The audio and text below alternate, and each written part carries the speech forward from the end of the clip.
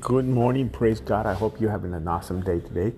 And I hope you had a good weekend. I hope you don't let people distract you, distress you, and mess up with you. Nobody owes you nothing. Don't wait on people owing you something. They got to give you something because they don't owe you nothing. Amen. Nobody owes you. God bless you. Have a great day. The verse for today is Isaiah 6:8. Then I heard the Lord asking, whom should I send as a messenger to this people? Who will go for us? I said, here I am. Send me. Is that you?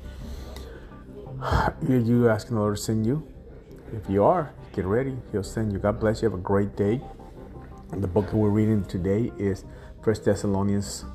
First Thessalonians is the Paul wrote a letter to Thessalonica town at the church there and encouraged him and told him, different things that were coming.